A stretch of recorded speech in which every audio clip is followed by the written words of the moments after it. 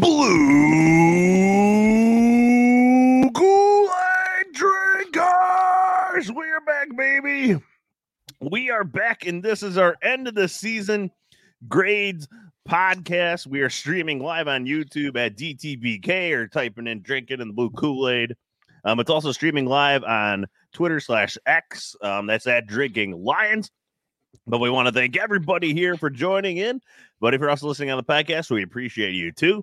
But it's our ever famous end of the season grades episode. Usually one of our higher rated ones where we go through each of the position groups and assess kind of the team from a yearly standpoint and success. And boy, oh boy, I'm sure we're going to have some great grades for this season, this historic Lion season. But before we get into all that, let's introduce the Blue Kool-Aid crew that is here. We got UJ. Hello, Lions fans. Connor. Hey. And Bob. Hello, everybody. I'm Big Z, and then Rud Dog should be joining later on the podcast. But before we get into the grades, really quick, just a couple housekeeping things. First of all, we had to talk about it. The Lions are keeping both coordinators. We thought one, if not both, were for sure gone, and they're both staying. Ben Johnson, strange stories coming out about his pulling out of the Washington interview. Like Washington hit pieces on him. Yeah, the front office is like on the plane on the way to interview him. Then he told them like he's out. I don't know. It's very strange.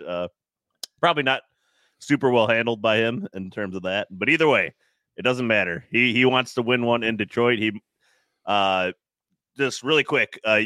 UJ, this has to speak right to the kind of the culture the Lions are building for a guy like Ben Johnson, who seemed to be the front runner for Washington. They claim he wasn't. I don't know, but yeah, they can't get their own reporting straight. But either way, it seemed like he was the favorite in Washington. He probably could have got hired, but to come back, I think that speaks a lot to the culture. Wouldn't you say that as well? That the Lions have built.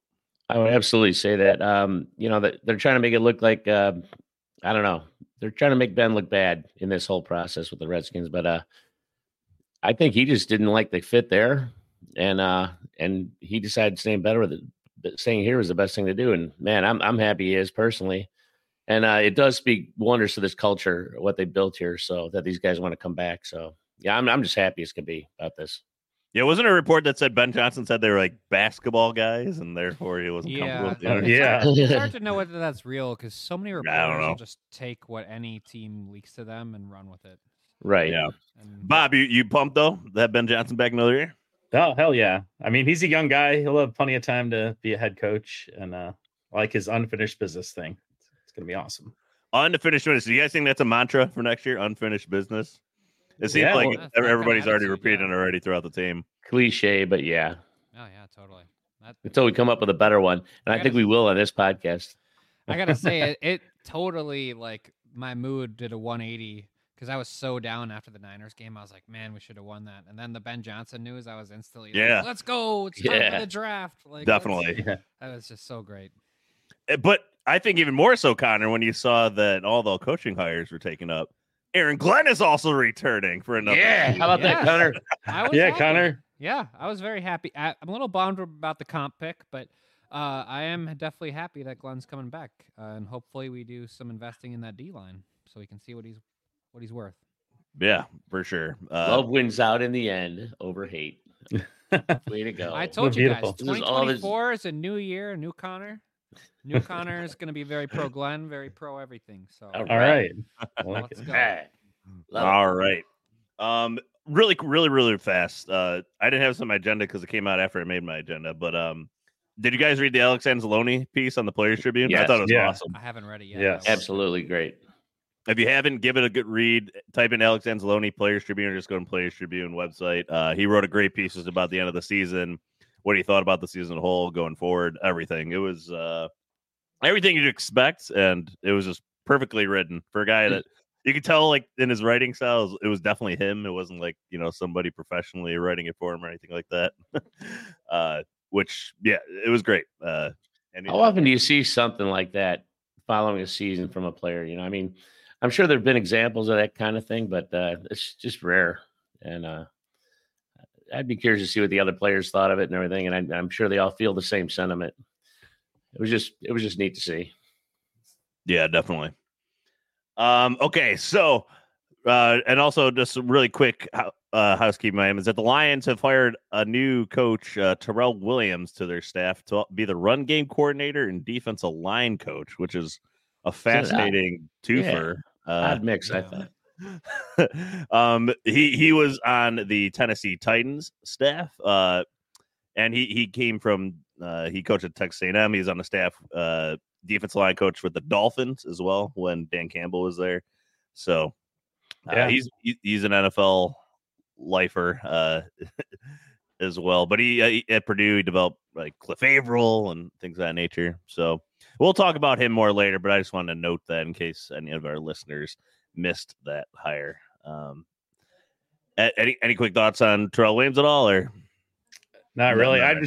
He's a Campbell guy. I'm interested to see what he does. I'm excited. Yeah, excited to hire. The D line is a focus. Definitely another former player added to the staff. All right. So really quick, I have before we get into our grades. I don't know.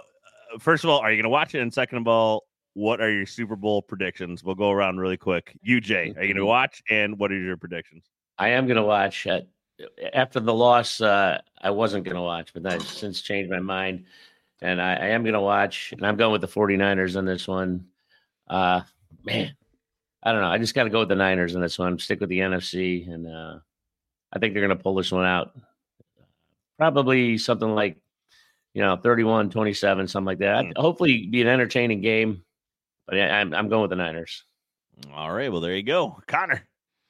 I don't think I'm going to watch. It's still a little bitter. I have friends who are 49ers fans, so I'm technically supporting, but it's more of a technicality than me actually rooting for the 49ers.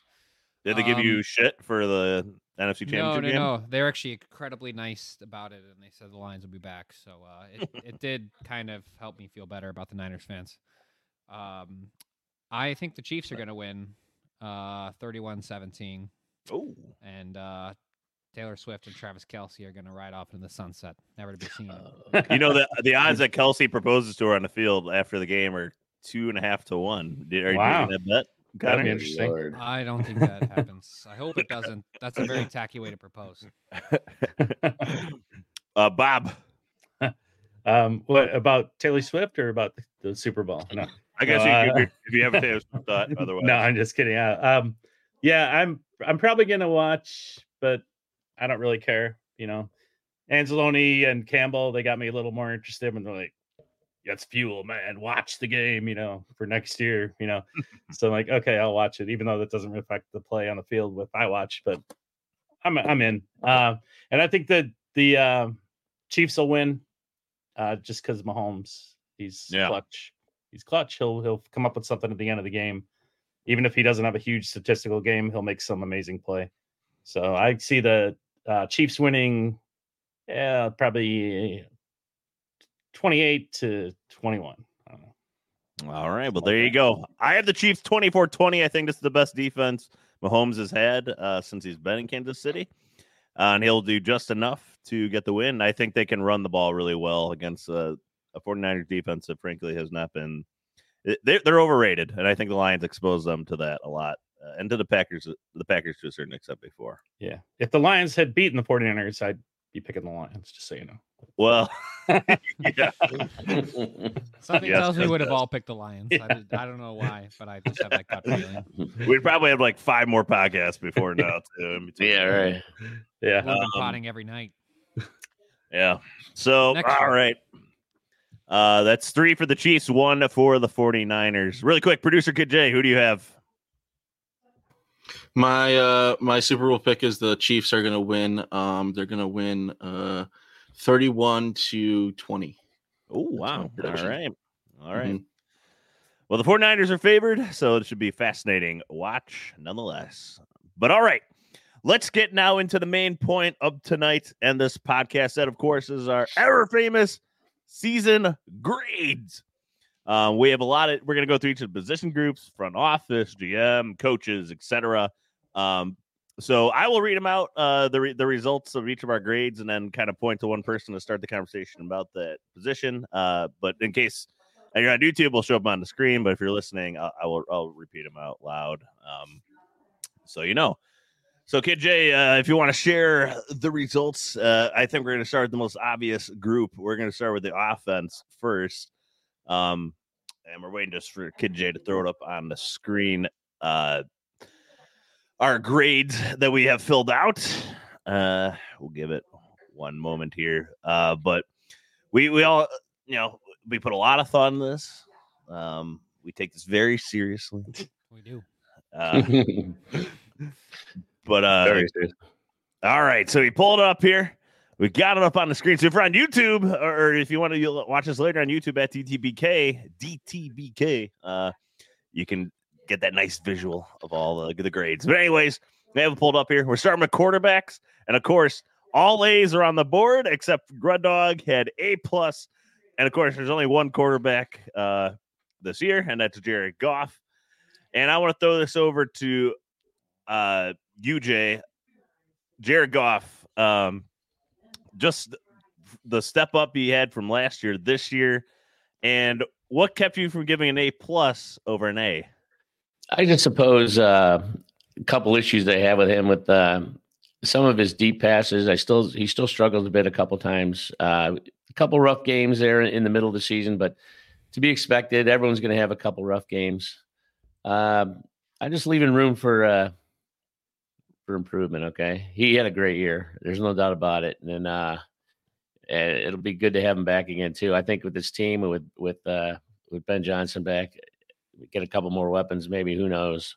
Sky's the limit, and I feel very confident with him as our quarterback right now.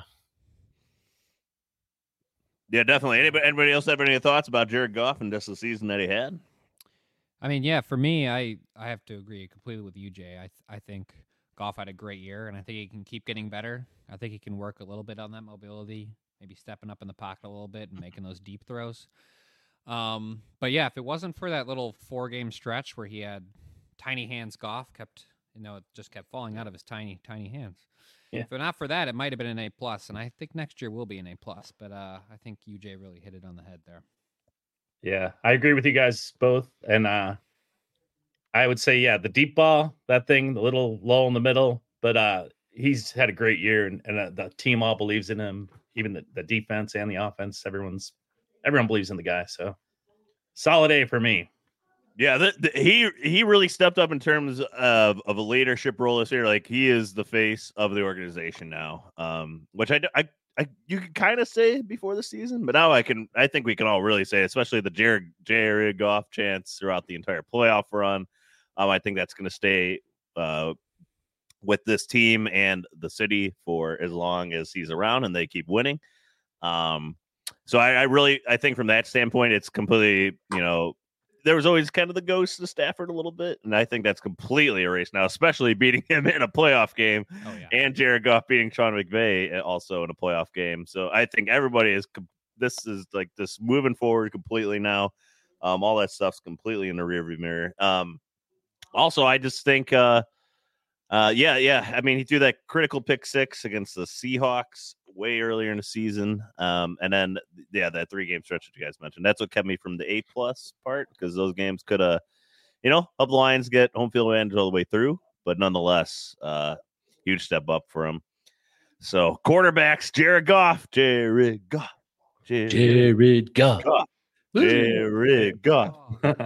All right.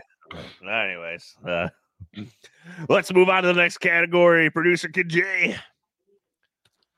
Whoa. All right. So this is running backs. Big Z and Bob A-. Connor A.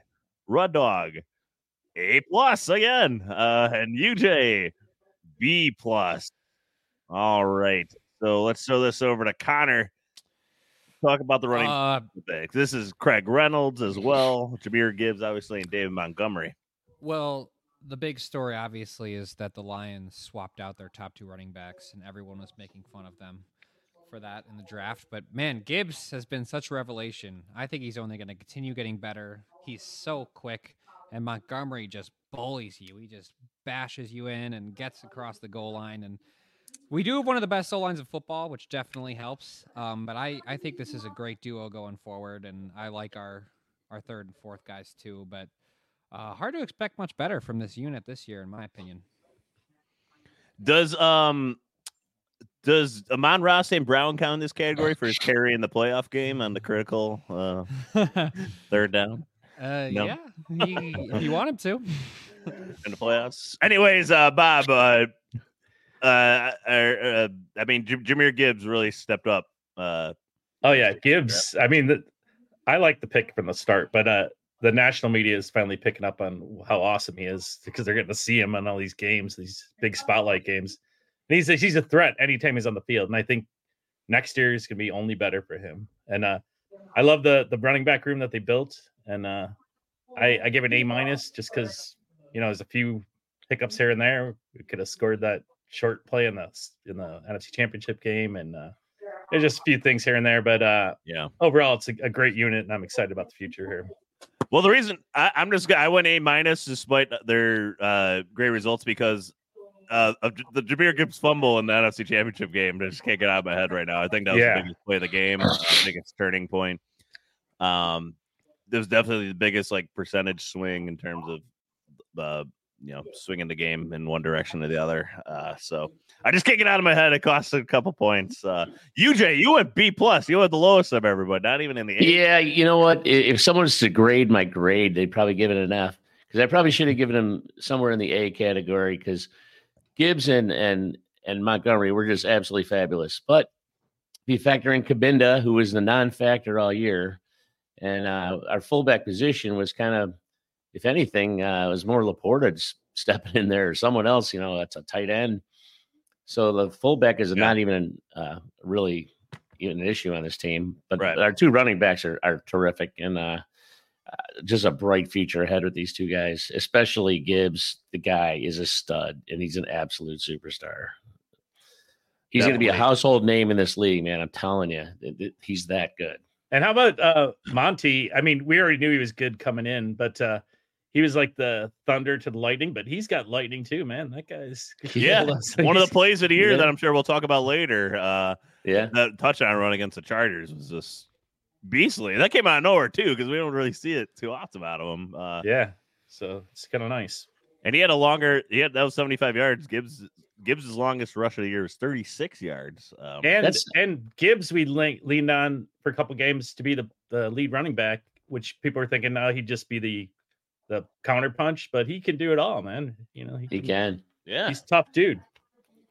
Definitely. And I also want to say, they were really healthy for running backs, especially Montgomery played 14 games, Gibbs 15, all throughout the playoffs too. Those are just the regular season.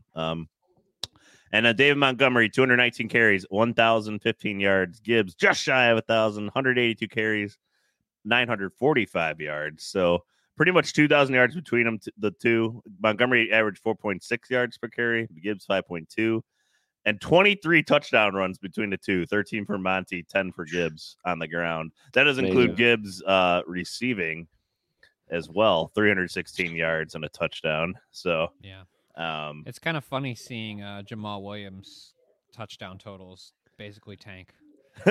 Tank. He technically at zero. They had to. They were supposed to be nailed down at the end of the season, and then they faked it. Swift was decent, but he didn't put up the numbers that either of our Swift had a good year, but Swift started off really hot in the last 30% of the season. He kind of tailed off completely. So, but the whole Eagles team as a whole kind of tailed off.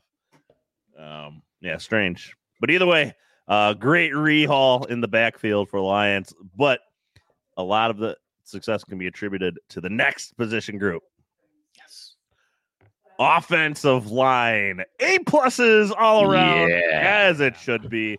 This is a monster this is a beast of the group. You could argue they're the best offensive line in the NFL. Taylor Decker, Jonah Jackson, Frank Ragnow, Graham Glasgow, Big V for a little bit at the beginning of the season, and then of course Penei Sewell at right tackle. Bob, what makes this offensive line so special? Oh, this offensive line is incredible. I mean, with that Sewell pick, obviously all-pro. Decker, I don't think he was an all-pro this year, but he's on that level. And Ragnow is ridiculous. And like, he's just so good, even with his injuries. From what the players say, he just knows what everything's that's going on the field, and he's controlling everything out there. Just the whole unit's been amazing. It's can't even say enough about superlatives on this unit. And UJ, I think the offensive line, first of all, they were finally all healthy this year. Thank God. We've been waiting for it for 2 years. I know. To see this offensive line healthy, and they finally were all healthy. But I think another big part of it too is they have been together for a little while. And offensive line, like a big part of it is like the communication, the camaraderie of that offensive line, no? Absolutely. I started when I watched my son play football in college, I started watching the O-line because he was an O-lineman, and I didn't always pay a lot of attention to that. And since then, I've become just a huge fan of the O-line game. And watching this O-line with the Lions is just truly extraordinary. These guys are just no doubt about it. I mean, look at Goff. Goff was clean all year long, man. Yeah. I don't know how many sacks he had on him, and then when we get to the playoffs, we're going against the Rams and the Bucks, and these teams are supposedly good at getting to the quarterback. They weren't touching him.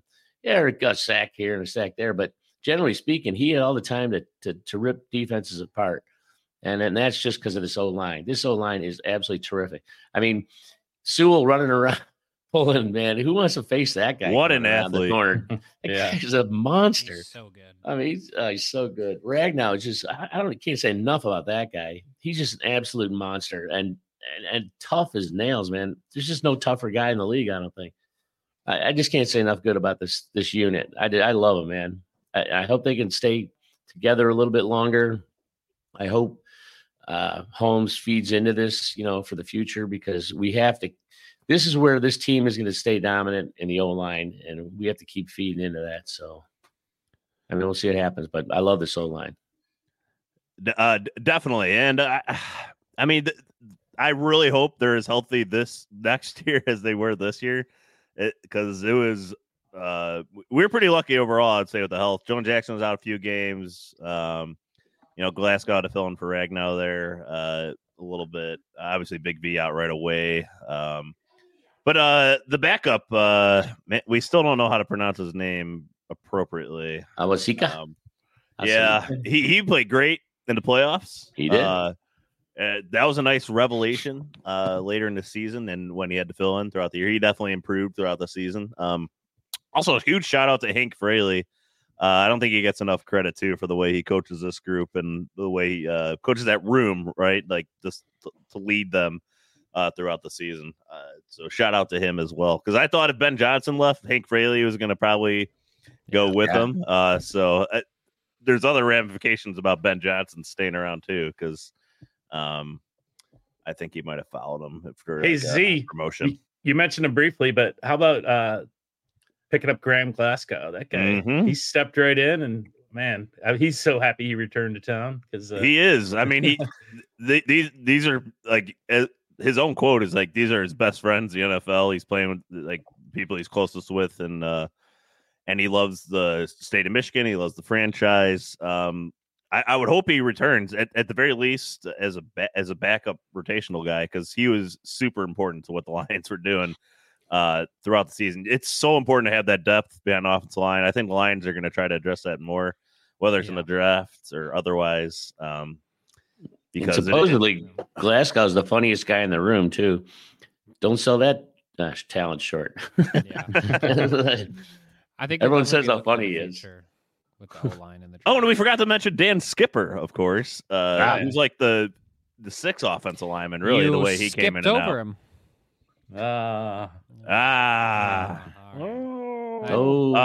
Really quick, Rud Dog, you have just joined the podcast. Really quick on the offensive line, and just your thoughts about their performance this year before we move on to the next category. Just good thoughts. Just all good thoughts. I don't know. There's so many good things. Ragnow, super stud. Penei Sewell, freak of nature, super stud. Decker, just rock solid, stalwart. Jonah Jackson, stud. I don't know, it's like Graham Glasgow. Why did we ever let him go? That's my summary. Yeah, I just love that the team's identity is this offensive line. I hope that it goes to the other side of the ball too next year as well. But Kid J, let's move on to the next category. No, I think that started more than people realize. All right, so tight ends, all A pluses except UJ. I think we're giving you another F for your grade. You only gave an A. Yeah, but come on, man. It's not just one guy; it's the position group. All right. Brock Wright was hurt half the season. Laporta was great. Laporta was great. Hence the A. But where's the what downgrade him? Injuries more than anything. Availability. And that's it. I mean, it's a very minor critique here. The other thing I forgot to mention at the offensive line is that our guys can catch the ball too off the line too. Our offensive line. That's true. So, but tight ends. Red Dog, I'll let you start off with this one since you just joined. Just talk about the tight end position group, but really, well, we all know where it starts. Sammy Laporta, baby. What a freaking draft pick! Like. Best rookie tight end season in history. Just the dude was absolutely stellar, and I think the thing that is just as exciting as what he did receiving is how good he was as a blocker. Like I think he keeps this group at an A by himself, but Wright did his thing when he was healthy. Mitchell started showing some signs of life.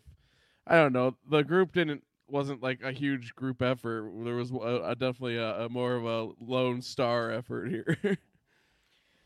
Why are we forgetting about Lions legend Zach Ertz? I know. I was gonna bring that up too, Connor. No, Lions legend. I'm kidding. Yeah.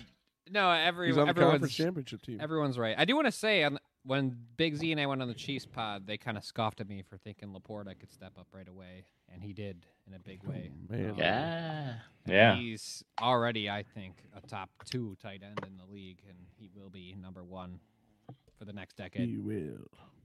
Yeah, there's no reason like why he shouldn't be considered as like the one of the top tight ends in the NFL. Like, and probably the best haircut out of all the top tight ends in the NFL. I think hands down. Kittle, okay. God, that thing. Ugh.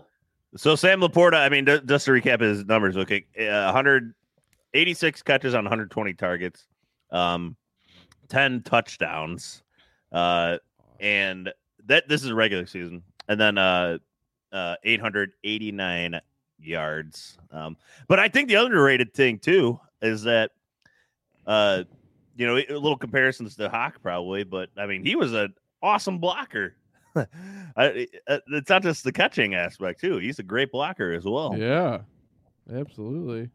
He was a complete tight end. He was basically what Hawk was advertised to us to be. Right. Like, coming out. Except we didn't have to pay a 10th overall pick for him. Hey, and UJ, Brock Wright, he gets that up to that plus for that one big reception he had.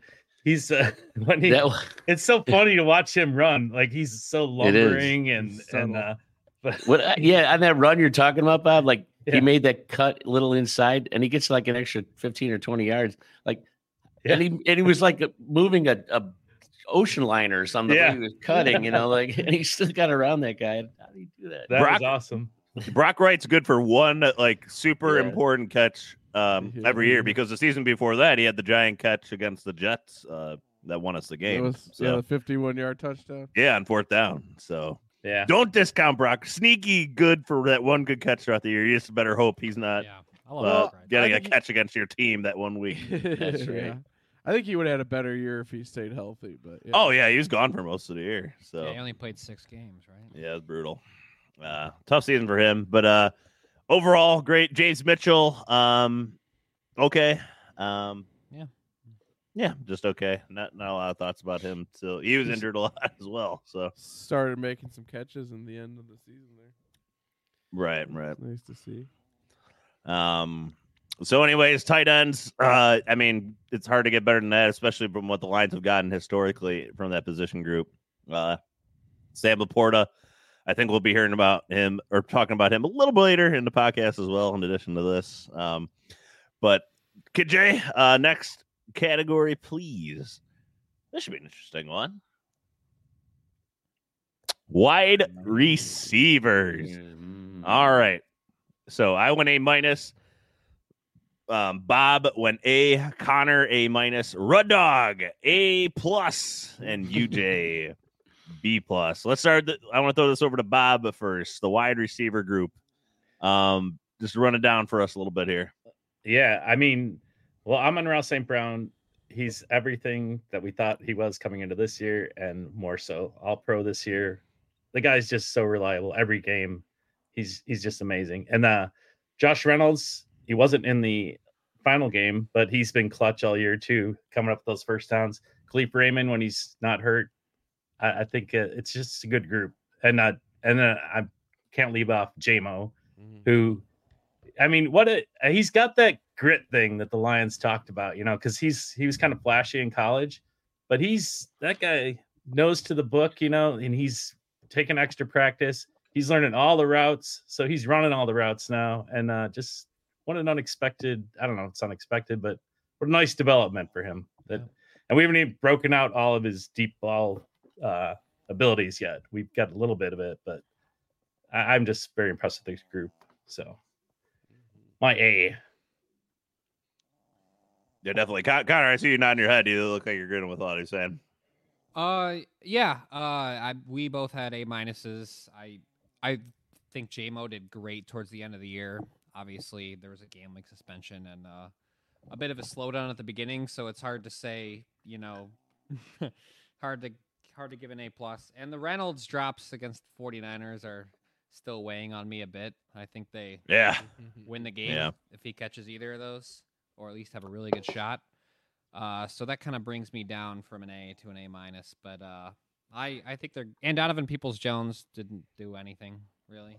That's not true. He had a few good catches on clutch fourth down. So yeah. For the most part, he didn't really do much this year. I think that's. Well, he only played half the season. Returned some punts in the playoffs. So I didn't know everyone was in love with Peoples-Jones. I think most people they had an okay year with us. Just didn't know you hated him. He's a Michigan guy. Connor, we hating on the Michigan guy. I didn't know you thought he was a receiver 1. I thought he was like a receiver 5. But if you think he's a receiver 1, well, are you really now questioning the god known as Donovan Peoples-Jones? I like him. I'm just saying there's reasons Big Z also didn't give an A or an A+. So now we're slinging stones. Amon-Ra, the most boring receiver in the NFL, according to Rud Dog. 119 catches on 164 targets, 1,515 yards, 10 touchdowns. Then this is just wide receivers, not going over everybody that caught the ball. Josh Reynolds, 608 yards, so second leading wide receiver, and 5 touchdowns. Khalif Raymond, who we probably could have used him in the playoffs. It sucks that he wasn't able to be there. That was, if you want to talk about like that last week of the regular season, losing him was, what happens? Like this, does one of those passes instead of Reynolds go to Khalif Raymond? Who knows? We'll never know. But 35 catches for 489 yards, also like a hell of a returner. Obviously, JMO 354 yards only, 2 touchdowns. He averaged 14.8 yards per catch, though. And then the one and only Donovan Peoples-Jones, 58 yards on 5 catches. Marvin Jones as well was there for like a few weeks at the beginning. How we forget? And Antoine Green had 1 catch for 2 yards in 9 appearances. So that's the wide receiver group. But UJ, you have to explain your B+ here. Everybody else is at least at A- or above. I think the only reason I gave him that like Connor said, those drops by Reynolds weighed heavy on me at the end, especially when our receiver's been so reliable all year long. But I still think that we're lacking the deep threat here, and it's like we have to scheme something open to get anything deep. We can't just beat anybody. Like we can't just have a guy run down the field and beat the other guy. It doesn't seem like we've been able to do that. And I think that's why I held back a little bit on my grade. Well, UJ, don't you think JMO beat out some people and Goff didn't get the ball to him a few times this year? A couple times. Yeah. I'm not saying that, You don't think JMO is that threat? I just want to see it more. I don't think we saw it much. Maybe, but I also just think there's a reason that Goff, broke the record for 5 in-breaking touchdowns against like Denver. I just don't think that's like his go-to type play is deep nines, But anyway, I don't know. I think our deep threat is based on stuff that Ben Johnson can scheme up to get guys open, and that's how we should agree. It's not like we just have some guy beat the other guy. It just rarely happens, and I just like to see more of it. That's all. Especially when we got JMO out there. It's hard to complain too much because the Lions led the league in explosive plays, which means 20 plays of 20 plus yards. I know. UJ just wants to see deep nines on every play, and Goff just slinging it. That's it. I mean, Red Dog, dude, you also said that you wanted to see the Lions and Goff just like even just throw it deep to JMO at least once per game. I know, but that's like an offensive philosophy and scheme. I'm not putting that on the receivers. I don't see how that affects this grade. But I gotcha. Yeah. I do wish the Lions were targeting JMO a little more and Reynolds a little less. Like we finally were seeing it towards the end of the season a little more. Maybe is that trust. I expect JMO next year is a monster year for him in terms of like where he's going to be. Is he just going to be like a gadget player for the rest of his career? Is he going to step up and be like the number one receiver that he can be? I think it's clear that he's trending in that direction. At the end of that season, what we saw, he was running regular routes and making plays that weren't gadgety at all. Like, I think he's very clearly right on that next level. He just needs a little more of that time doing it. Like, it's just everything got set back by the suspension. I think he's like a faster like CeeDee Lamb in terms of like his like upside. I agree. Especially that's one upside. Those like hook routes and stuff are deadly because his speed is so elite that they have to respect it and then just come back to the ball. I would imagine Lions are going to try to take advantage of more of that next year, especially since he'll hopefully he's healthy throughout the entire offseason and training camp and stuff. So then he's ready to go week 1, no suspension or anything like that. Hopefully, yeah. Hey UJ, I'm just curious on your B plus. How does Amon-Ra fit into your thing, and what do you think his ceiling is for next year? Like, well, Amon-Ra is all pros not good enough for you, Jay. All first team all pro. No, I'm not giving a hard time. I'm just curious what he thinks. I love Amon-Ra. I mean, he's almost a perfect player. I mean, the guy is clutch in every way. And how many times during the season said, when we need that third down or that fourth down, Amon-Ra. We say it out loud before the play, this is Amon-Ra time. And how many times have they come through and done it? The guy is clutch. He's money. He's just unbelievable. He maybe had 1 or 2 drops all year that were very unlike him. But the guy's just, I can't say enough good about him. He's great. He's fantastic. Yeah. It always seemed like whenever we needed a first down, he was always open for 12 yards right up the middle of the field. Always. Yeah. Like on a seam route or something, and then he would gain 3.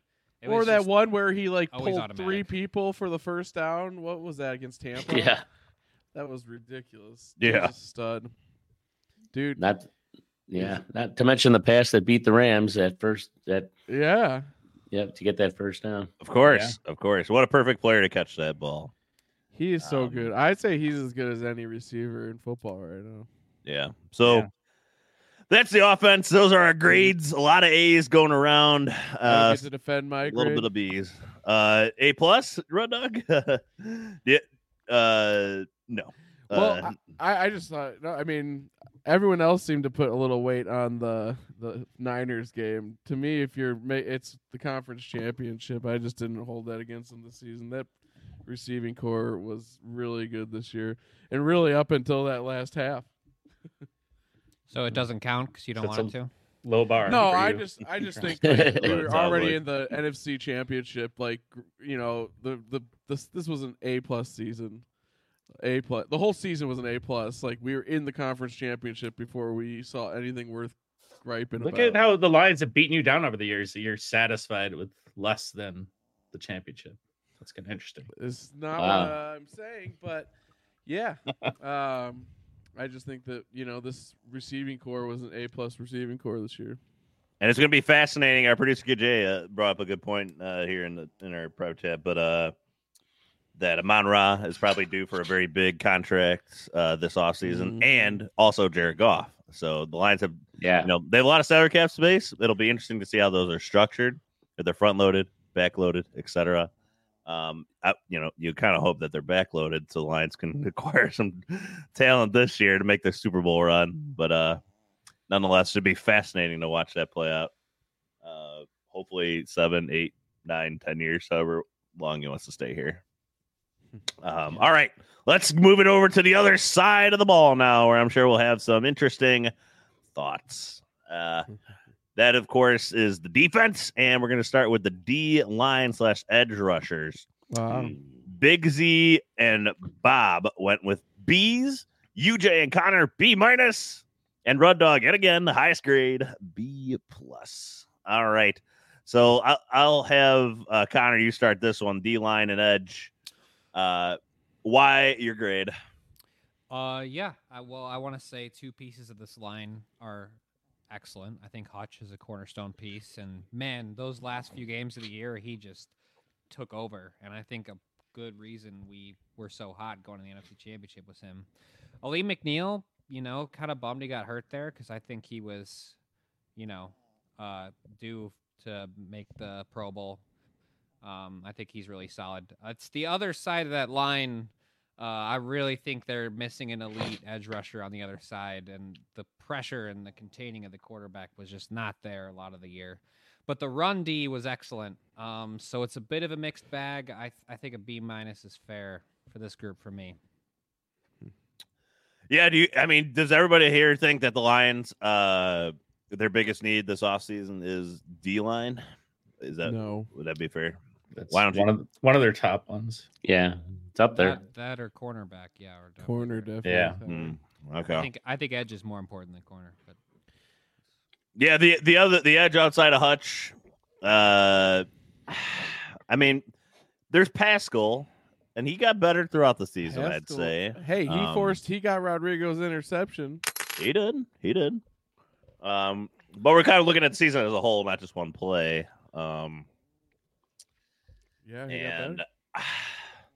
Yeah, there's just more to be desired, especially from a pass rush standpoint, though. Like Connor mentioned, the run defense was solid. And Aleem McNeil definitely stepped up big this year. You obviously had Benito Jones at the other D tackle. Kaminsky, some games look great, other games he kind of disappeared. But it's still nonetheless like a really good, solid rotational piece from the D tackle position at the very least. Yeah. Which game was it where he's playing coverage 5 or 8 times? It was toward the end of the year. I'm trying to remember. Was it against the Bears? No, it wasn't against the Bears. I can't remember, but I thought that was weird. Anyways, but anybody have any other thoughts on the D line? Hutch obviously keeps his grade much higher, and Aleem McNeil. Yeah, Red Dog. Go ahead. Red Dog and Bob.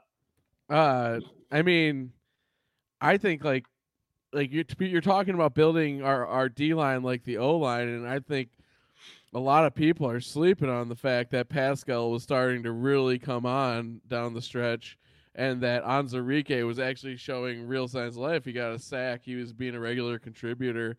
Our 2 second-round picks, that's 4 draft picks now that Brad Holmes has put into that D line, and the fact that those 2 second-rounders if those guys really pan out, this whole line could have a way more ceiling than people are realizing.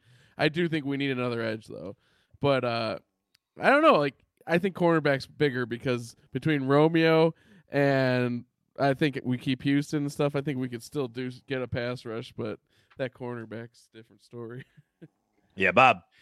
Yeah, I was just going to say Hutch is ridiculously good, and I think he will continue to be.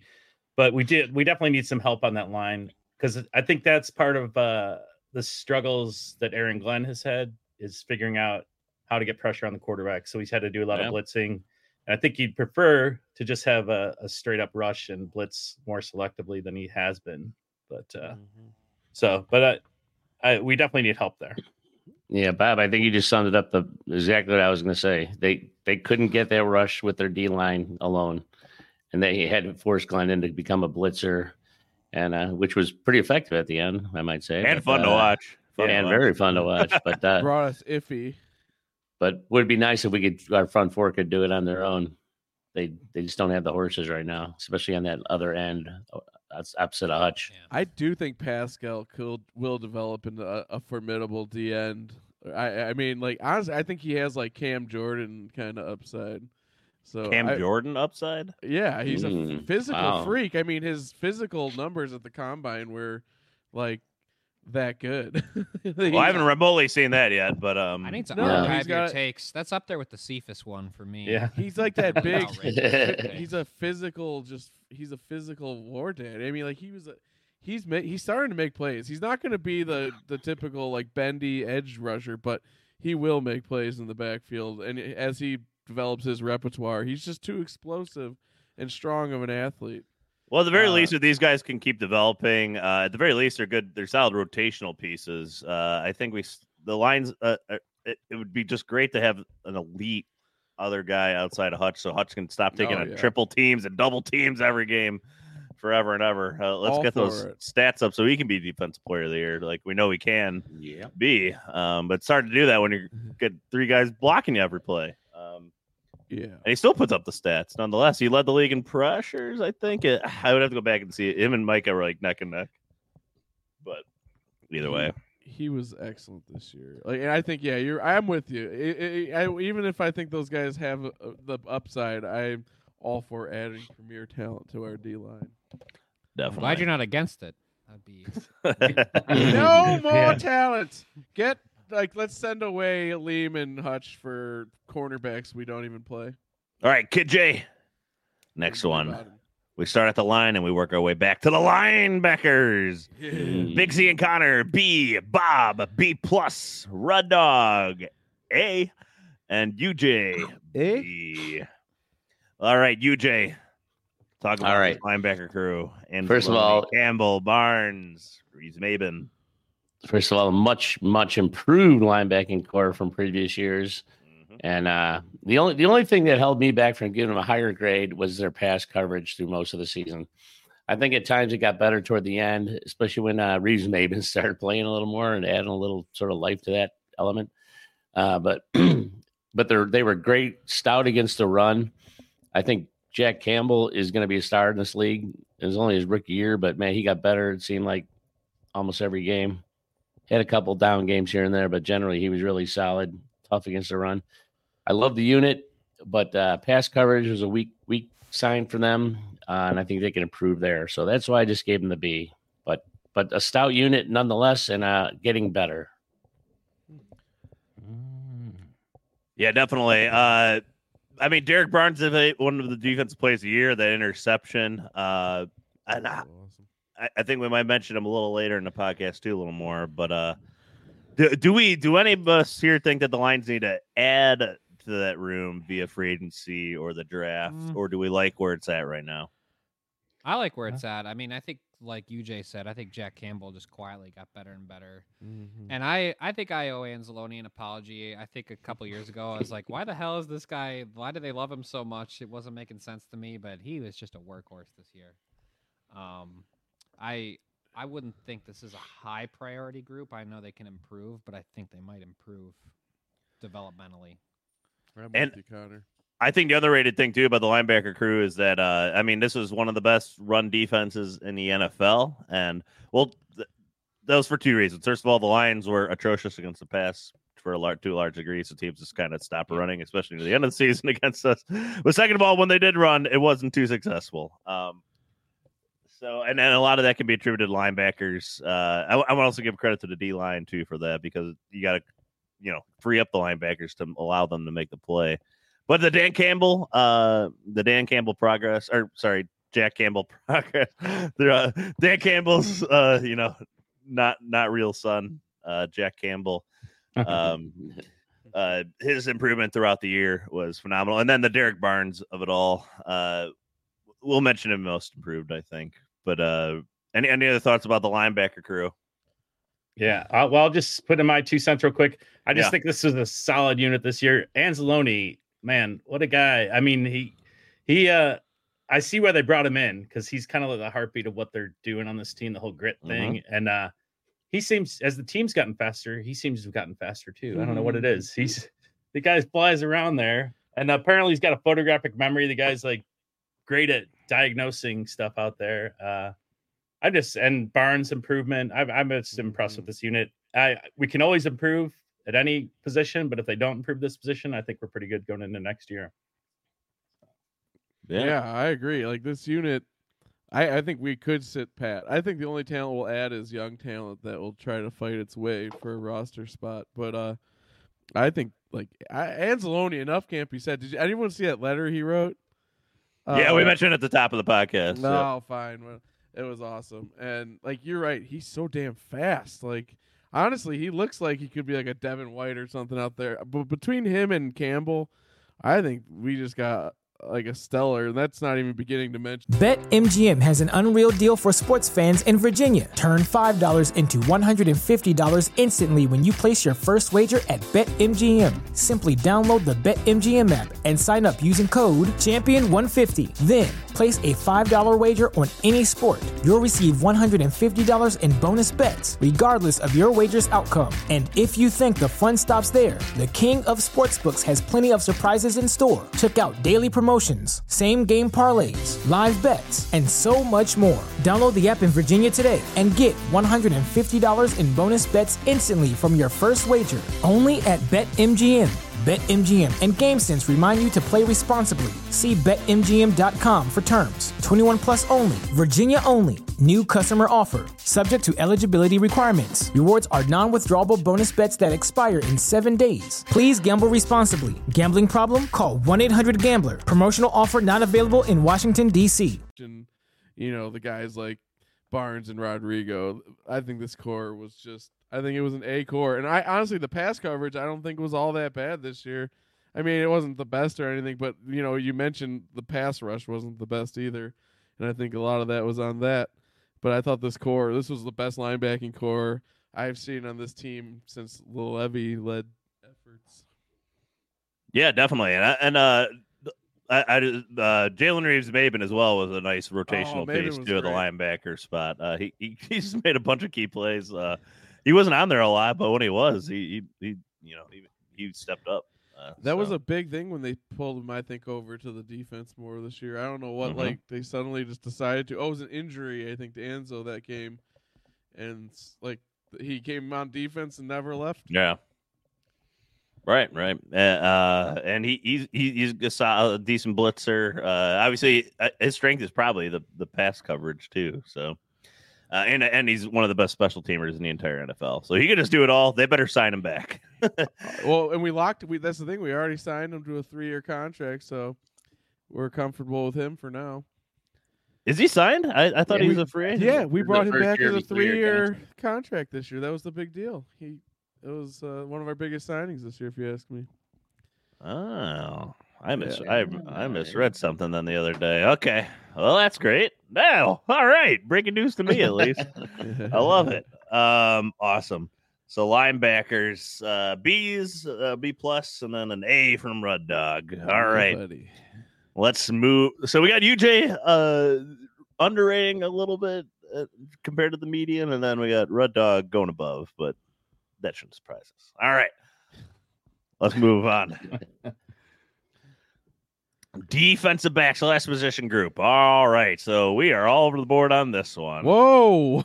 So we got me with a C, Big Z with a C plus, UJ with a C, Connor a C minus, Rud Dog B minus. I hope everything's okay over there, and then Bob with an A. So where do we start with this one? Let's start with the high. I want to go with Bob. A for the defensive back group compared to the rest of us with much lower grades. I'm curious how you came to this. That's not. He actually gave him a C plus on. I gave him a C plus. Oh, yeah. Okay. I was gonna say. I'm like, what in the world? I had to fact check it because that seems so unbelievable. Yeah, I had to fact check it myself. I'm like, I don't remember giving that grade, but all right.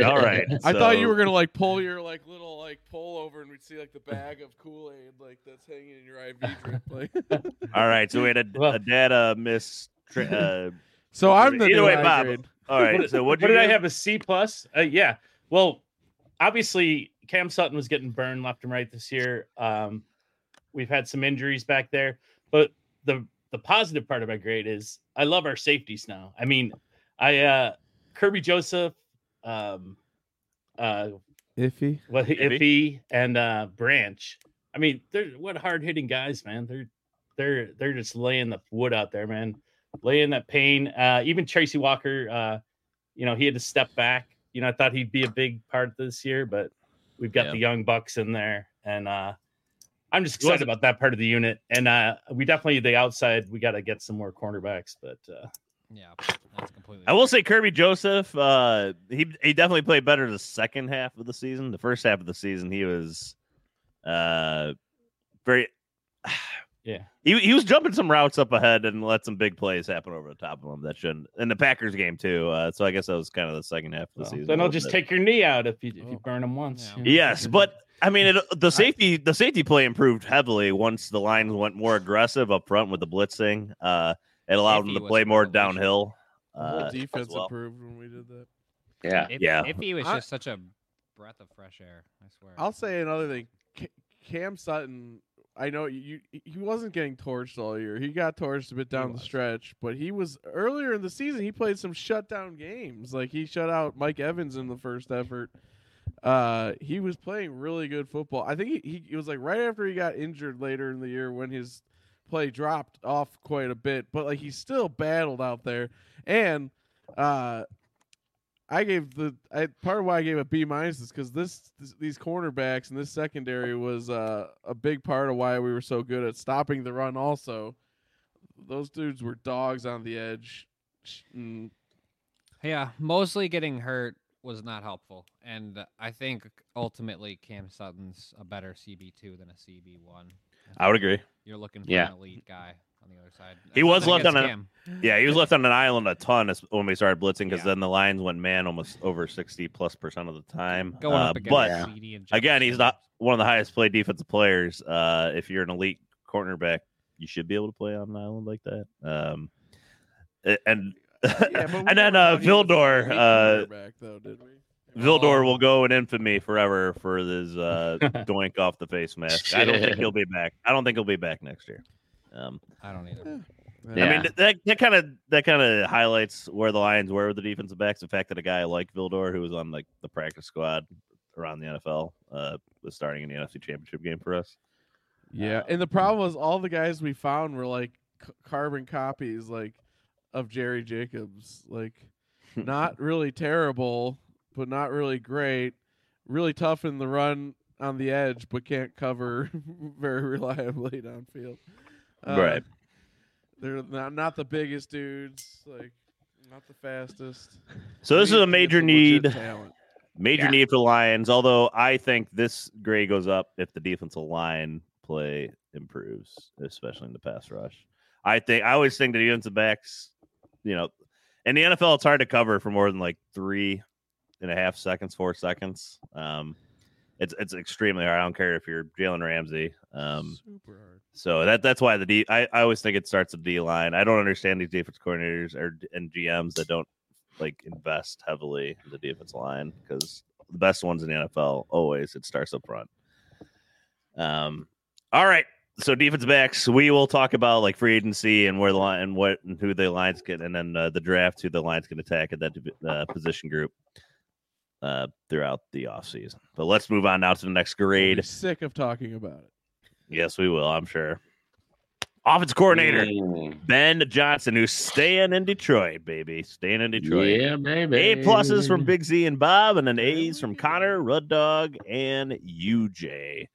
I mean, I'll just start with this one real quick. Ben Johnson, I think he has a great feel for the game, although he has improvements in the third quarter. He needs to be better in the second half, honestly. But as far as game planning and coming out in the first half with a game plan and executing on it, it's awesome. I don't think there's anybody better in the NFL besides maybe to an extent like Sean McVay or the Chiefs than Andy Reid. He's definitely up there. I do wish he can improve on the adjustments in the second half. because, like for instance, in the NFC Championship, I thought the Lions went away from the run a little bit too much, but that's just like an example. There's several examples throughout the season where, especially in the third quarter, the Lions just completely on offense went to sleep. But which maybe I should have put an A on my grade now that I'm saying it out loud. No, stand by your guns. All right, but I mean, but I looked at it as the NFL as a whole, like everybody is dying for an offense coordinator like Ben Johnson, who tweaks his offense to the skill set that he is given. A lot of people have to fit their system. He doesn't really have a system. He asks like the play. I love how they ask the players for the plays that they want to run that week, and they work on them, they practice them. I think the way he runs that room and everything, great. But any other thoughts on Ben Johnson here? Yeah, I can't remember. I'm kind of surprised they didn't give him a plus. I know. You downgraded him. I don't know. It was where it was in the list. I messed up. But I don't know. Ben Johnson was just amazing this year. What he did with that offense, and the fact that he's coming back is just so exciting. His run designs are really fun, I think. Like, some really crazy stuff. And really fun. Plays are always selectively designed in cool ways. Yeah, but Z, you kind of hit it there though. The third quarter problems it was a problem for him, and they have to find an answer for that. And then just a couple inexplicable plays. Like I know Campbell took the heat in the NFC Championship game for running on that third down instead of passing. We had to burn a timeout. But man, you just don't run there, man. You pass the freaking ball, and little things like that. There were a couple things during the course of the year where I would call mistakes by OC, but overall, yeah, Ben Johnson was fantastic, and I'm glad to have him back. He's a brilliant play designer, absolutely, and one of the more fun play designers. I mean, our offense is just fun to watch. Really it's not fun, boring at all. I like a play, like for instance, where they snapped it through the legs of the quarterback and the center to cool. David Montgomery. Yeah, that was cool. Or the handoff to Montgomery, then he launches a lateral like halfway across the field that the announcers did not talk about. I won't get over it. It's like they weren't even watching the game. But anyways, I mean, I just slid my 2 cents on Ben Johnson. I thought he's tremendous. I mean, finally we can move on from losing Jim Bob Cooter, because although I'd love to see him run this. You finally moved on, Bob. Finally moved on. I think we got a guy here. And I just thought he did a great job with the balanced play calling, and the fact that he kind of tailored the offense to Jared Goff's skills and not trying to like force Goff to like run his system. He's adapting his system to his players, and I just think he's been amazing. Well, I think Jim Bob Cooter's coming out with a book, Bob, about him reading about the running game and how to design a running game. So it's not about the running game; it's about him learning about the running game. Anyways, let's move on to the next. And that, of course, is the other side of the ball, the defensive coordinator. AG, baby. Aaron Glenn, a very fun point of contention throughout the season. Big Z and Connor. I expected at least one lower grade in there. Bob, Rudd Dog, and UJ. B pluses. Connor, we have to throw it over to you. This is your boy. Of course, positive. But this is positive, Connor. If we were doing this at the end in December. Yeah. That'd be negative, Connor. You wouldn't want him. No. This is positive, Connor. Hey, I want to say I think Aaron Glenn is a tremendous leader of men, and I think he'll make an excellent head coach one day. And I'm a little surprised he didn't get more serious looks this year. It doesn't seem like the Commanders were really taking him seriously, which kind of bums me out. But my only beef with Glenn is I don't always think I think he tries to fit players into a scheme a little bit more, like we're talking about how Ben Johnson kind of tailors to his talent. But towards the end of the year, he was getting better. He was getting sneakier with the blitzes. The secondary kind of became a bend, don't break thing, as Matt Patricia envisioned many years ago. And it worked. I mean, we kept the Rams out of the end zone. And the Bucs, we shut them down. The Niners, for a half, we looked really good. And I think he'll continue to get better. I do want to see them invest in that D-line and see what Glenn can really do. But I think a B is a fair grade for him this year. Connor, I think you nailed it kind of like earlier in the season when we were particularly struggling. It was because he was really demanding something from these players to execute on it like that. They just couldn't quite pull off, and it kept putting us, especially against the mobile quarterbacks early on. Well, he still has issues with the mobile quarterbacks. But he definitely showed that willingness to grow and change down the stretch. I'm just excited that he's coming back to keep tweaking that defense and building it with more talent. Like Connor said, more talent, and continue building on what they've already set up, because Hutch is just going to be that much better at executing the scheme. Aleem, just going to be awesome. Yeah. Definitely, this defense was scrappy. They played their asses off. I mean, even when they were struggling, they were never not playing their asses off. And it always paid off at the end of the games. You know, we always kept them to a field goal or, whatever. And while our offense took the game over, this defense did what they had to do to win games, and they talk about complementary football. And that's what I think the definition is. And on top of that, like the other guys were saying, he just got better as the year went along. Glenn, he adapted and he learned and he changed things. And the defense, despite giving up a lot of yards at times, and we were scrappy as hell, man. They were fun to watch. So I had to give him a B+ for, I don't know, he did a good job. Bob, you had a B+ too. Yeah, B+. I think that the defense was kind of seen as a weakness, for a lot of the year. And then, in the second half, we became one of the better defenses, I think. Gave up a lot of passing yards, but not a lot of touchdowns, And I think Glenn is working with what he has, and he adapted, which is nice, because someone mentioned Patricia earlier, and I don't think Patricia was able to adapt and change things. And he's changed as the year went on, based on what his talent was and what he had available. And he hasn't even changed. I thought it was pretty impressive job. And that defense, they love the guy and they play for him. Everyone plays for him. So that's something there. Ooh, no, that's a great point. One more point about him. Yep, real quick. Is that this year they focused down on just getting good at one thing, and that was run defense, and they got to the top of the league. And that this year I expect they'll do to the other part, pass defense. Put it together, baby. What does that mean? Top defense next year. Let's go. Oh, yeah. Mm-hmm. All right. So, Aaron Glenn, the arrow's pointing up. It seems to be the consensus for the defense. I certainly hope so as well. I really hope they just learn how to, contain a mobile quarterback. Yeah. Hey, what does negative Connor grade Aaron Glenn this year? I don't know. He's dead. He's gone. Yeah, he's dead.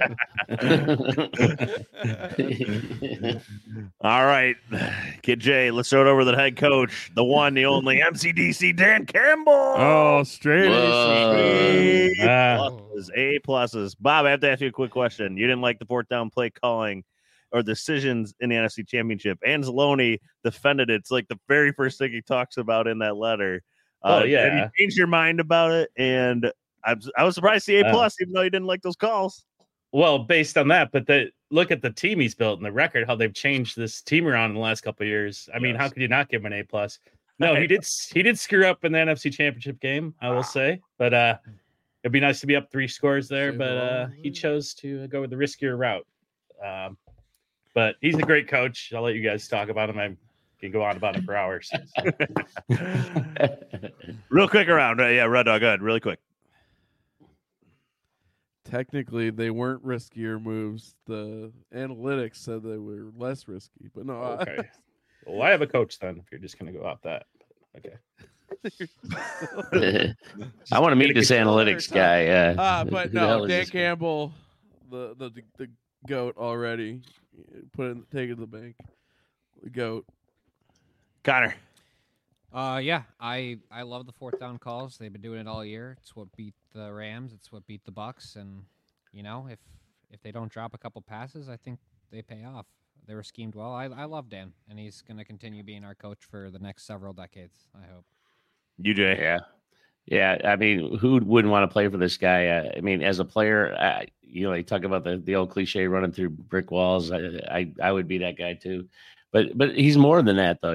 He's a really smart football guy too, and he's just built something incredible here. Like Bob mentioned, that what he's built here is just amazing. And how can you not give him an A+? It's phenomenal what they've done with this team. Definitely, the leadership he exudes is extraordinary and unexpected from a lot of people throughout the NFL, especially after his first press conference. And everything he said has come to fruition. And I couldn't be happier. I hope one day him and maybe Brad Holmes are like a joint effort from this team about the leadership and how to incorporate that in other parts of your life. I think I would read that for sure. Yeah. All right, let's move on. We're going up the chain. We're going to Brad Holmes, the GM. This can also be the front office, if you will. A+ all around. Connor, you gave 2 pluses. Yes. A++. Yes. Let's start with who am I starting with in a while? Start with yourself. All right, I'll start with myself. Brad Holmes. I mean, this it goes hand in hand with Campbell, right? Just how they built this team. The play, like we talked about it like a lot with the trade deadline. Like the Lions didn't necessarily make a move except for Donovan Peoples-Jones. A lot of people were like, "Why didn't they bring in Chase Young? Big name, blah blah." Did you guys watch Chase Young in the NFC Championship? Yeah. He was dogging it on the field, and the Lions don't bring in dogs. They bring or guys that don't dog it rather. And either way, he was not. They realized that he was not a culture fit. They have carefully, meticulously built up this locker room in the last 3 years, and they want to bring in somebody it's going to be like that. You're all in, and you see that in players like J-Mo, Anzalone, etc. that we've talked about. I couldn't, and I think he uses analytics to a degree too in his assessment. Like he brings in athletic freaks that are also willing to lay their body on the line for the team, and it's hard to find. But I think it speaks, Penei Sewell is their first draft pick, and I think that says everything about how they built this team. Yeah, he's awesome. He's just so good. The fact that he gets so fired up about everything. Yeah. He's like a coach in some ways, but he's more like a life coach. He's not like the X's and O's guy for these guys, but he's a mentor to a lot of these guys on the team. Yeah, what did you guys think of? I mean, Connor and I were talking about this. I loved in his press conference how he was calling out reporters who didn't like his draft. He was like, "Well, you thought we should draft a quarterback." I thought it was kind of funny. I know some people thought it was petty, but I thought it was funny. No, but I like that. He's a free thinker in a world where there aren't too many of those around. And the NFL, especially in the draft, is like it's all about groupthink. And he just went against conventional norms. And look at this. This draft was maybe one of the best drafts ever in history of the NFL for one team. I mean, our top 4 picks are freaking stellar.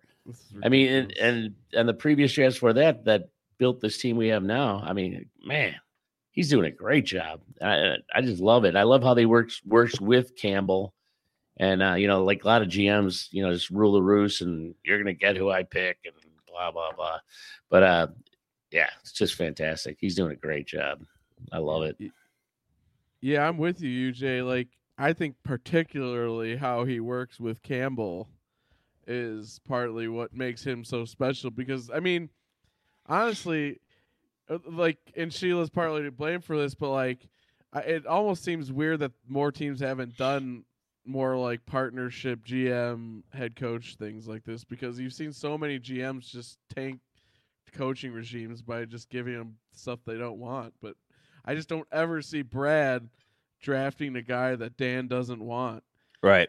But and then just on top of that, the way he approaches player scouting, he talks about how the numbers are important physically, that's whatever, but it's what are these people? Who are they? They're digging down into their character so thoroughly. They're really finding people who are gonna get the most out of their talent.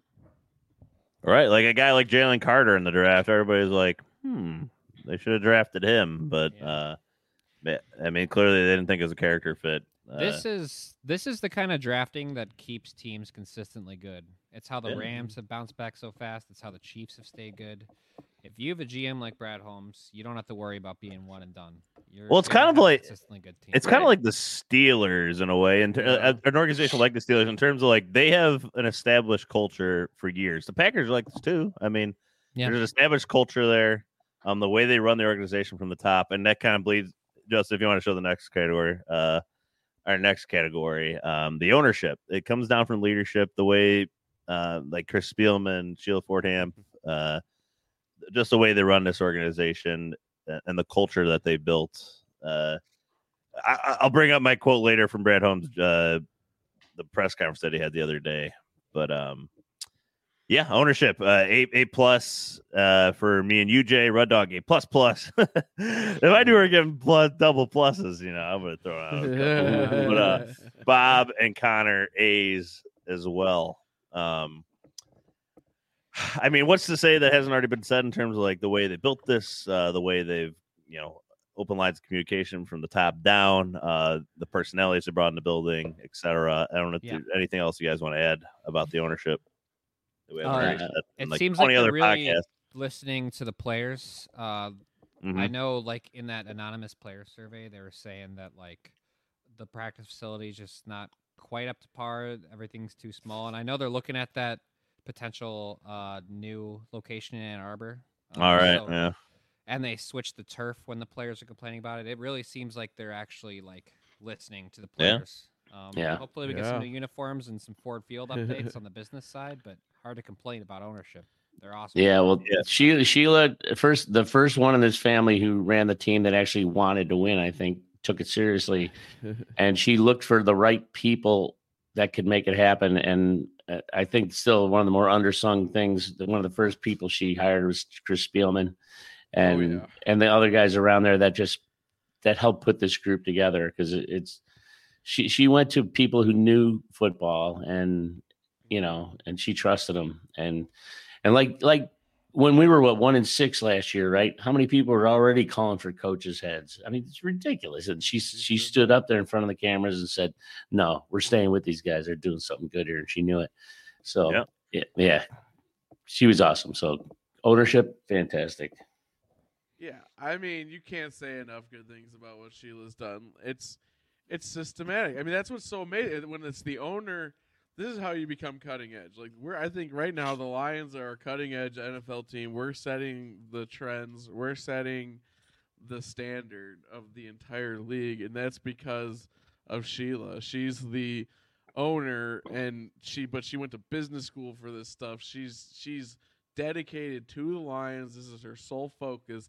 This isn't some side hobby when she's not running the Ford Motor Company. Like, it's just, and you see what that does, and it's just incredible. Like their media group is the best. It's just this whole organization is going for excellence, and it starts with Sheila, and so that's why I give her 2 pluses, man. It all started with her. The brand new Lions, baby. All right. Next category, Kid J. That is Rookie of the Year. It was unanimous. Sam Laporta. I don't think there's too many more things to say other than what we've been saying all year and what we said talking about the tight ends. Is there one thing anybody wanted to add? I have nothing else to add about this. Gibbs could have been in the running if he started out a little faster. He came on great at the end of the year. But man, Laporta it was a slam dunk as far as I'm concerned. He broke every record. He was awesome. Branch might have hung in there too if he didn't get injured. Yeah, no, absolutely studly. Though he does look a little cross-eyed. That hasn't been said. All right, I'll look out for that in the future. I've not noticed that myself, but oh my god! I hope if that's you're the first one to say it out loud. If that's when that's helping him. If that's what's helping him catch the ball, then I hope it stays that way. Hey, I didn't complain. Oh my god! All right, next category, Kid J. Most improved. Almost unanimous. Iffy from Big Z, Bob, Connor, and Rud Dog. UJ went Derek Barnes. I mean, I think we're all excited about the way Iffy went from a guy that almost wasn't making the roster to now arguably a certified star on our defense. Right. Even like halfway through the season, like the first half of the season, I wouldn't say he was even much of a factor. And then they started getting more aggressive on defense, using the athleticism, especially with him in the box, whether against the run or off the edge blitzing.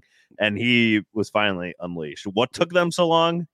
is, well, maybe we could go back to change Aaron Glenn's grade in that regard. But you know what it was? It was the game someone was injured, and they needed to find a new way to rush the passer. Was it Hutch injured that game or something? And all of a sudden we just started blitzing. Oh, I think it was Denver, because they were all talking about how Denver's this blitzy team, and then we out-blitzed them.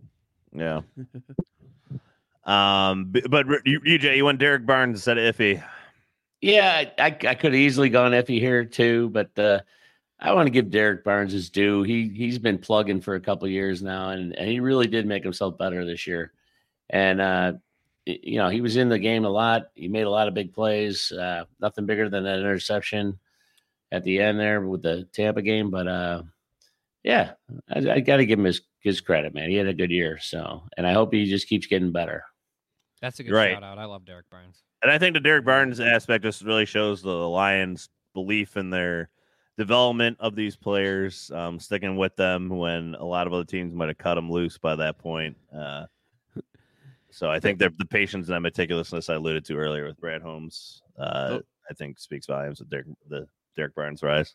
Those two guys are the reason you got to kind of watch how this roster develops, because, like, I think, like, the next one you'll see is, like, Broderick Martin coming out at some point. But, like they're planning – this regime is willing to plant seeds, knowing that they're not going to immediately turn into trees. Like, they're going to – they're developing the talent. And that's where – like, these guys turning into studs is what's going to make it where you can afford to pay some superstars, because you got all these developed talent on, rookie contracts and stuff. Definitely. All right, let's go to the next category, and that is Team MVP. And we went all over the board with this one. I thought there'd be more Jared Goffs. Red Dog, you're the only one that went with Jared Goff in this. UJ, you went Frank Ragnow. Connor and I went Penei Sewell. Yep. And then Bob went Amon-Ra St. Brown. Boring answer from Bob. Yeah, boring. UJ, why Frank Ragnow over like some of the likes of the others? He was the anchor, man. He's the anchor of that whole line. That O-line, to me, if you had to pick a unit as the MVP, it would be the O-line of this team. It was fantastic. Ragnow led by example, led by his play. The guy just showed the heart of the lion, if cliche as that might sound. But he was just awesome. To me, he was the leader on this team that, and he's not the fiery, yelling kind of guy and all that, but he does it on the field, and he does it in front of his team, and his team loves him for it too. I mean, the guy's just a beast. He's one of the toughest players I've ever seen in the league. So I had to give it to him. Red Dog, you went Goff. I mean, there's so many good options. Like, this list is great. I almost put the offensive line just to be annoying. Wow. Yeah, it would have been annoying. But really, it's like I looked at it and I thought, this offense as a whole, it was like Goff was handed a Formula One car and he handled it like an absolute boss. Like, he had all the weapons. He had that, that O-line might be the foundation of the car, the engine that makes it go. But Goff was the driver in that seat that, gave 10 touchdown seasons to 3 players, over 850 yards to 3 different players, things like that. Like, Goff was an absolute stud at the center of that offense. Definitely. I don't think there's any doubt. For sure. Connor, you went Sewell. I went Sewell. Really quick on Sewell. I think very quietly he's the best player on our team.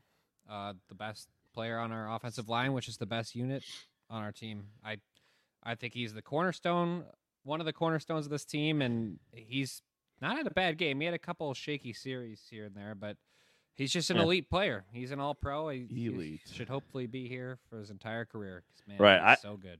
I think he just does things no other offensive lineman in the NFL can do, especially getting out to space. He allows this team to utilize their speed on the outside, especially in the screen game, some outside runs. I think he is the most important part of this offense. He's super fast, the way he can get on the pulls from the outside. I just love everything about him. He's nasty. He's a leader on that offensive line, leader in the locker room. And you said he's quiet. I don't think he's quiet anymore. He's like the highest rated right tackle in the NFL, first team All Pro. I'm more just saying because linemen aren't sexy. Right. I get you. Hey, did you see Ben Johnson created a new position? It's called the fat end, and played by Penei Sewell. Like, I love the way they used him around, moving around like a tight end and stuff. Like, he's just so damn athletic. Like, for sure, he's a weapon. All right, we got 3 more categories. The next one is the play of the year, just the best play. Bob had to step out. So he was too bored to talk about his. Yeah. We'll just go and really talk about each of ours. Don't want to spend too much time on it. Mine was Jameson Williams' reverse touchdown in the NFC Championship, first series. J-Mo especially being the first one to take it in, using athleticism, stumbling, rumbling, bumbling, stumbling, as Chris Berman would say, into the end zone. The way he stayed up, I thought it was a marvelous feat of athleticism. All the promise that J-Mo, is giving us throughout the year, it all came to fruition in that moment. I just, it was a great play. I could have gone with a couple of your others, but I wanted to also make it a little interesting by throwing that in there. Bob, he stepped Derek Barnes' interception against the Bucks in the divisional round. Classic. Connor. Yeah. I said the kneel down in the Rams when not the Amon-Ra catch. I only make that clarification because no one in the stadium knew when he caught that we had actually won the game. It's only when we kneeled that it dawned on me that we had won our first playoff game. Yeah, Goff didn't even know. So yeah, so that's why. Obviously, that's not the impressive play, but that is the play that just we won our first playoff game in 30 years. So all right, Red Dog. I'd put Amon-Ra's TD versus the Bucks, but not in the divisional round. It was the one versus the season when that's what I thought you meant. When Craig Reynolds threw that awesome block. That was just like. That was early in the season. It just kind of set the tone for Amon-Ra being a more explosive player this year. And man, was he ever. Yeah, that just spoke to like the hustle that this team just. That probably was my pick. I saw you pick it, so I want to go something different. But I'm with you there. Just the like this is a guy that near the bottom of the roster. He's been here, in the Dan Campbell era, watching this birth and. That's the guy just laying his body on the line, and he blocked 2 people really on that play to allow Amon-Ra into the end zone. So on one single block, it was great. Yeah. UJ, yeah, well, Monty's 75-yard touchdown run against the Chargers was just awesome, unbelievable. So I mean, here's this grinder, this punishing runner, and he finds a gap, he runs up the middle, and he makes this incredible cut. To get free, and then he runs down the sidelines, and it looks like he steps out of bounds. I mean, he was so close to and I couldn't believe he kept out running. J-Mo made a great block on that one, by the way. Great block. Another great block by J-Mo, among many this year he's had, and he made it all the way to the end zone, 75 yards, and it was just an exciting play. That's all. I love that play. There was a lot to choose from this year. It was hard to pick with just one, but yeah. Well, that's why I went with like a actual like a great play. Like I was thinking about going like an emotional moment because like they were definitely heavy. Well, that goes to the next category, which is thank you, Red Dog. Perfect segue in the next category. That was the best moment of the year. I went with Derek Barnes' interception in the divisional round because I thought the Lions pretty much had the game sealed. I was a little nervous. Maybe they drive down and get the field goal, but I was all concerned. But just that moment of him and like the essence of like his career leading up to that moment, his first interception. What a time to have your first interception. It was awesome. Bob went with the kneel down in the Bucks game in the divisional round to advance the NFC Championship. Connor, you went with my best play. I went with the reverse touchdown, mostly because in that moment I truly thought we were going to win the Super Bowl, and I actually genuinely believed it. So we'll not talk about what happened after that, but in that moment, that was it. Red Dog, you had a moment. I guess is not measurable. So yours. I mean, honestly, that first half of the NFC Championship game, man, it was just like, as a space and time was just pure bliss. Just watching, it was like I was floating, man. Like just watching the best Lions football I'd ever seen in my life on such a stage that I'd never seen, and it was just amazing. Yeah, we can just watch that forever, the first half, and then turn it off thinking the Lions won the game. Never to know the end results. UJ. Yeah, Connor, not everyone didn't know that the game was over when we got that first down. I was thinking if we got that one more first down, man, we can seal this game right here. And then they throw that pass to Amon-Ra. And it was just, it was the most blissful play, man. I'm telling you. That was incredible. I mean, it was just, I don't know. It's hard to describe how great that feeling was that we sealed the win there. And to me, that was just a massive play. Yeah, 30 years in the making. It's hard not to go with that one. It was what a moment, what a win. That's something we'll all remember the rest of our lives. That win. All right, last category, Kid J. Had to throw this in here. Always a fun one, especially with this Lions team. Did we take out worst moment? I did take out worst moment. This is we have positive Connor on the podcast. I don't want to hurt, bring him down with the lowest moment. You went with second half of the NFC Championship, Red Dog. We don't need to talk about that. So mine is from Brad Holmes' press conference. I'll read our quotes really quick. Every move that me and Dan make, it has been made to sustain what we are building. Every single move, and I'll say every single move we make and every single move we do not make is to sustain what we have been building. It's real. I think that speaks a lot to at least the Lions fan base, or let's fire Dan Campbell, et cetera. But it really just speaks to everything that we've already heard from them several times. This is legit. This is not a one-hit wonder type season. They expect to be back here every year. They are building for long-staying success, that's what he's saying right there. And that speaks to the leadership and how they build this team and every move that they make. So, Bob, is Bob back yet? No.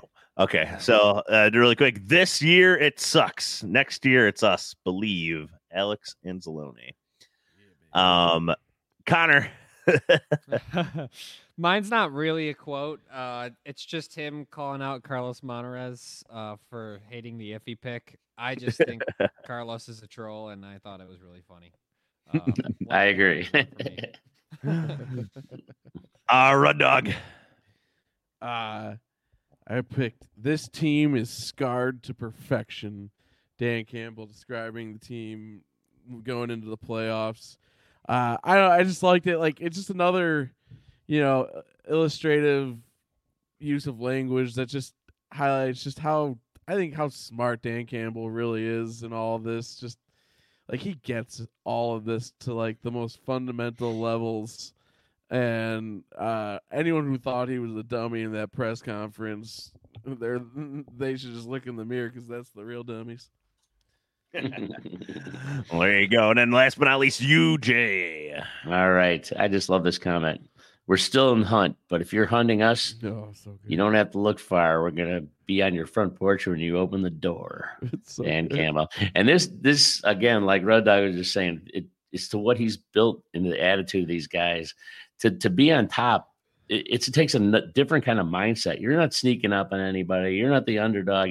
You're the top dog, man. He's got these guys believing they're the top dog. And that's an attitude that champions have.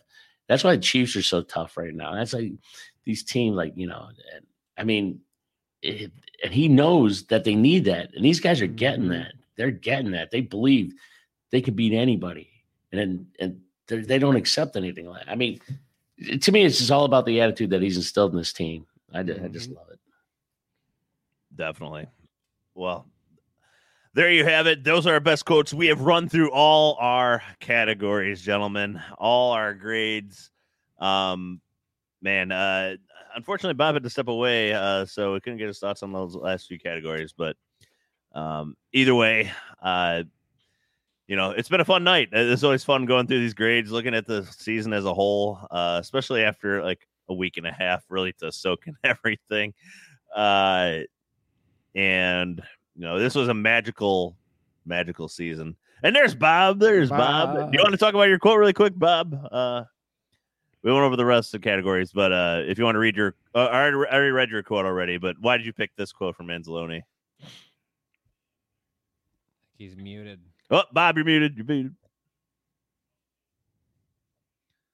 All right, now I'm unmuted. All right. Go. Yeah, the Players Tribune article. I think you might have read it, but this year it sucks. Next year it's us. Believe Alex Anzalone. So he got me convinced from that article. Well, I already believed in this team to begin with, but I like the fact that they're all that focused, and it just gives me a good springboard for my off season here when I have to miss my Lions. So. Definitely. Yeah. Definitely. Well, beautiful. Great way to wrap it up. Bunch of great grades given out. We have I got one more MVP to give out. Go ahead. All right. Yeah, to our producer, KJ. Hey. Yeah. This guy killed it all year long, man. I'm telling you. He did. Well, Couldn't do without him. he doesn't get an A+ because he picked the Rams over the Lions. So He did. Yeah, that's to an down A. an A. Sure. They're down to an A. KJ, wait, producer KJ, really quick. What grade would you give the podcasters here? We're giving you a grade. You got a grade? I would give you guys all, and I'll give you guys all an A+. You guys did awesome. Now I feel bad. I voted for you to have an A+, Justin. Yeah, me too. Oh man, Red Dog was saying B- behind your back. Whoa! Oh, come on.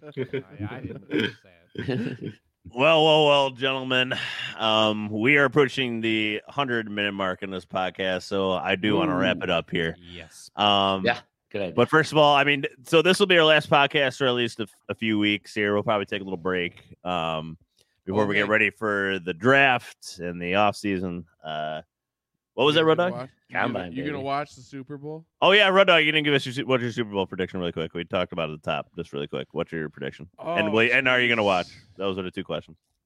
Yeah, I'll watch. And I'll go 49ers 24, Chiefs 21. Oh, okay. All right. You and no, UJ Any going. points in there? But I wanted to ask you The Lions guys, aren't playing, Connor. because so. of the Anzalone letter. Are you gonna did that affect your opinion on if you're gonna watch or not? Your decisions. Do you know? Oh, because he was saying the coach said to watch. Yeah, what Campbell Yeah. said to watch. Yeah. It Are helped. you guys gonna watch to internalize it to get you more, to know what we're gonna have to do next year? Because we're gonna have to bring our A game next year. It's gonna be twice as hard, gents. We have to pod that much harder. Is that what That's you're saying? right. That's right. Harder. All right. So, like I said, we'll be back in a few weeks, getting ready for the off season in terms of free agency. If we, big contract signings, if it happens, unless there's something major, like I don't know, Jared Goff gets traded or some insane like that, we'll hop on the pod. But other than that, take a few weeks off here, and then we'll get ready for the off season, the draft, etc., all that fun stuff like we have always done. This is the fourth season that we have now done the podcast, so kudos to everybody here for sticking with us, but really kudos to the listeners for sticking with us, because would we be doing if there wasn't any listeners? Maybe. But maybe. I mean, we started this with no listeners just because we talk about the Lions all the time, so I thought we made sure it with the world. But either way, to watch the fan base grow and stuff has been really cool. And we look to keep on growing that in the future. So Z, 4 years. Do you think you could tie the turnaround of the Lions kind of to us? You could perhaps. Yeah. We Maybe. watched the downfall of the Patricia era. Could you imagine if Brad Holmes called us out in his press conference? How wild that would That'd be amazing. I shit my pants. Again? Oh! He was like, Big Z didn't like the Hutch pick. I heard it on the pod. Well, that would be a blatant lie. Yeah. I know. I'm just making shit Yeah. up, but Sorry, he's not a Cowboys linebacker, but okay. Yeah. that was too just a bad. made up example. I wasn't trying to rig you. I was. Well, Eric Glenn will On that come note. back at you, Connor, and say you're asking for his head multiple times. Oh. I would just say that's the old Connor. He's not here to. Take Yeah, the that's ball. true. That's true. That's true. Yeah. He'd share the text thread from game days that of all the stuff you said because I'd share it with him. Hey. But How dare you? I will drive to Vegas and take your phone. And Whoa! All right. So you can find us on Instagram at Drinking the Blue Kool-Aid, Twitter/X at Drinking Lions. Obviously, this is streaming live on YouTube. So if you are listening to podcasts, you can always go watch it on YouTube later as well. That's at DTBK or Drinking the Blue Kool-Aid. Subscribe to the pod on our YouTube channel so you can get notified when we go live, etc. And thank you to SidelineReport.com for supporting the podcast. And of course, for the last time this year, our season. Thanks to our producer, our A+ producer, Kid J. Kid J.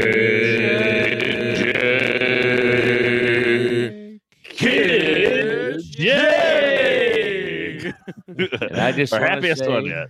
Yeah, it's been an honor potting with you, men. Honor you as well. Been an honor. Yes.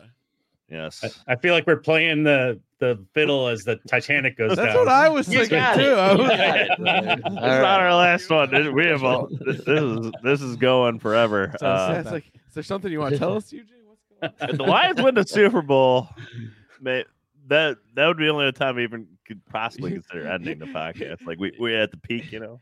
We'll drop the mic and like when Forrest Gump is like, running because he's just running forever because we could always talk Lions and they win. It's just like, oh, all right. Well, what else is that? Did you guys notice it's sunny out?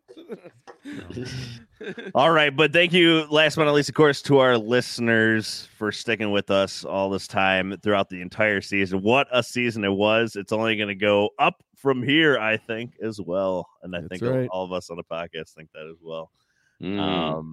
Unfinished business next year. Can't wait. But just to wrap it up for the one final time this year, last but not least, as always, go.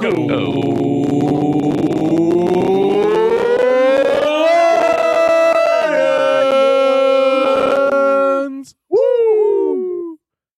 Forward down the field, a charging team that will not yield. And when the blue and silver wave, stand and cheer the brave. Rock, rock, rock. Go hard, win the game. With honor you will keep your fame. Down the field and gain a Lions victory. Go!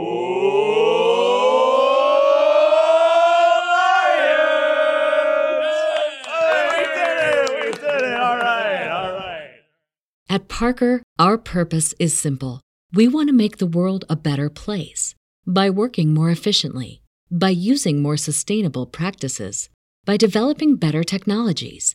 We keep moving forward. With each new idea, innovation, and partnership, we're one step closer to fulfilling our purpose every single day.